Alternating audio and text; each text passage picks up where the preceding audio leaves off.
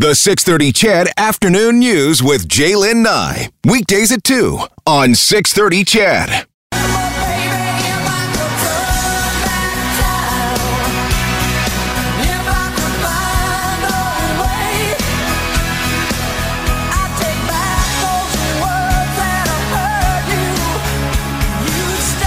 So Cher is scheduled to perform at Rogers Place on Saturday night, but the kickoff to the Canadian leg of her tour got off to a rough start on Tuesday night. The singer canceled her concert in Winnipeg at the last minute, citing illness while fans were in the arena waiting for the show to begin. A number of big acts have recently canceled shows in Edmonton, including The Who, Fleetwood Mac, Morrissey. There's all sorts of different reasons, including accidents or illnesses, but could it be something else? We're joined by Brent Oliver with Bop Management and Consulting. He is in the business of music and concerts. Brent, thanks for joining me. Well, thanks for having me. Okay, I should ask, is it Bop or is it B-O-P? It doesn't matter, either or. Okay.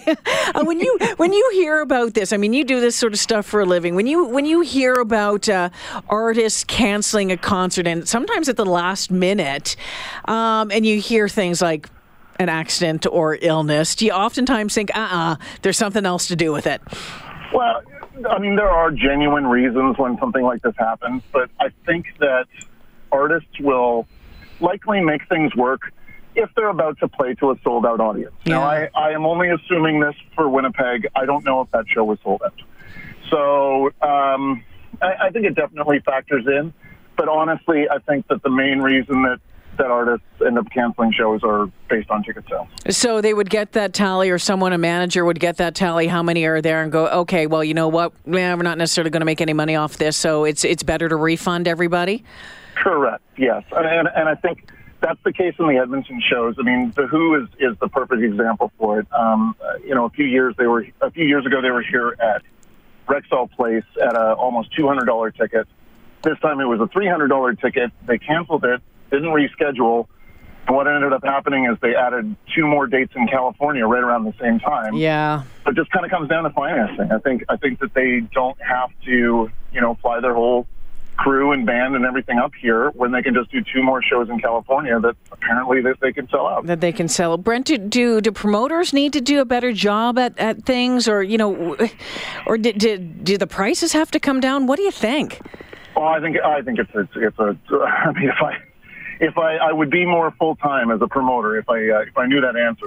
But I think it's a combination of things. I think that ticket prices have gotten extremely high. I have seen Fleetwood Mac in the past. I've seen The Who in the past. I did not buy tickets this time around because I thought the ticket prices were too high, and I'm a guy with a family of 5, and my entertainment dollars can only be stretched so far. The other side of things is, there's always lots of events happening, and especially in Edmonton, because in Calgary, you don't have an arena like we do here, where, the Saddle Dome cannot facilitate as many performances and sort of PA requirements that we can here. So you're really kind of going back to the trough so many times with $200, $300, $400 tickets. I mean, I know Elton John sold out a couple dates, but not everyone's Elton John. Well, no, and that's exactly it. Like I like Michael Bublé. I like dancing to his music. It's music that my husband and I like to hit a dance floor to because it's just easy danceable music. Would love to see him. I've heard of that he puts on a great show. He's charming. He's all of that sort of stuff. But there's no way I was paying $300 a ticket to go see him. That's what it comes down to. And when you look at that there are everything from cruises to Mexican Riviera music festivals that you can do for about the same amount of money. Yeah. It's very difficult to get sort of local cash from entertainment budget. Yeah, how many acts out there, Brent, would you pay $300, $400, $500 to go see? Can you name them? Prince, may he rest his soul. Yeah.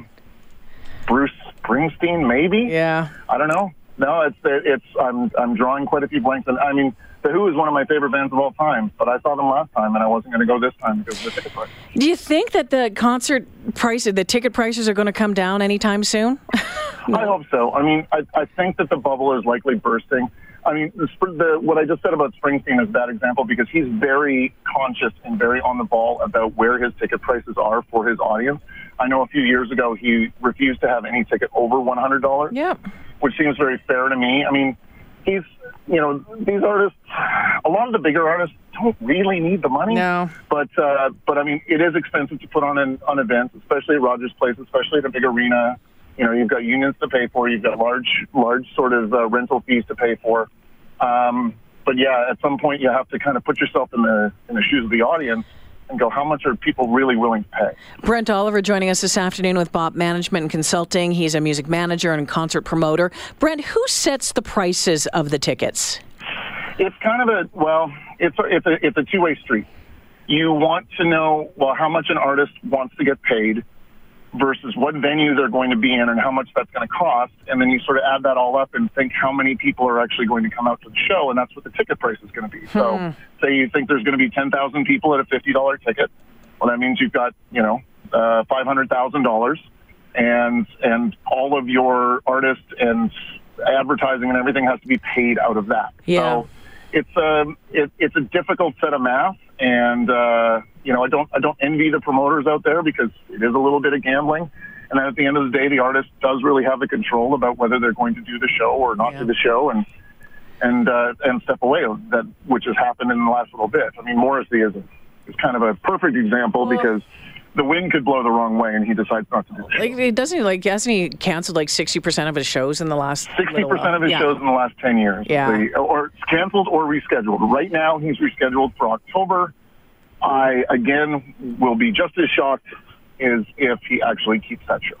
I look at Garth Brooks, and of course, Garth Brooks is a different kind of cat. He's made a load of money over the years. Probably doesn't need much more, but setting the ticket prices lower, like nothing over $85, as you were talking about with Bruce Springsteen. But yeah, there's the artists out there anymore that are very few and far between who I'd pay big cash to see. You mentioned Prince, and that was one of the best shows I've ever seen in my life when he was here last time. And I would, if it was possible, I probably would pay a few $100s for that. Now, my last question before I let you go, Brent, when an artist like this cancels, whether it's The Who or Morrissey or whomever it is that cancels at a place like Rogers, what impact does that have on Rogers Place? Well, I mean, that show was supposed to be in October, and October is always the beginning of hockey season, and Rogers Place not only has one hockey team, they have two. Yeah. So they have moved around whoever's schedule, or they've worked around the hockey team schedule and potentially even turned down other shows for the Who to play there. Yeah. So, I mean, I am pretty empathetic to Rogers Place being like, we have a prime date on our calendar that is now empty. So that means not only from, their pocketbooks, but everybody that works there, the bartenders, the concierges, the ushers, everybody is not working a day in October. So I think that's a big deal. Brent, the crazy business that you work in, I appreciate you taking the time to join us this afternoon. I appreciate the call. Thanks very much. Thank you very much, Brent Oliver, texting in. Someone just texted and said, I would pay $500 to see Andrea Bocelli. Interesting.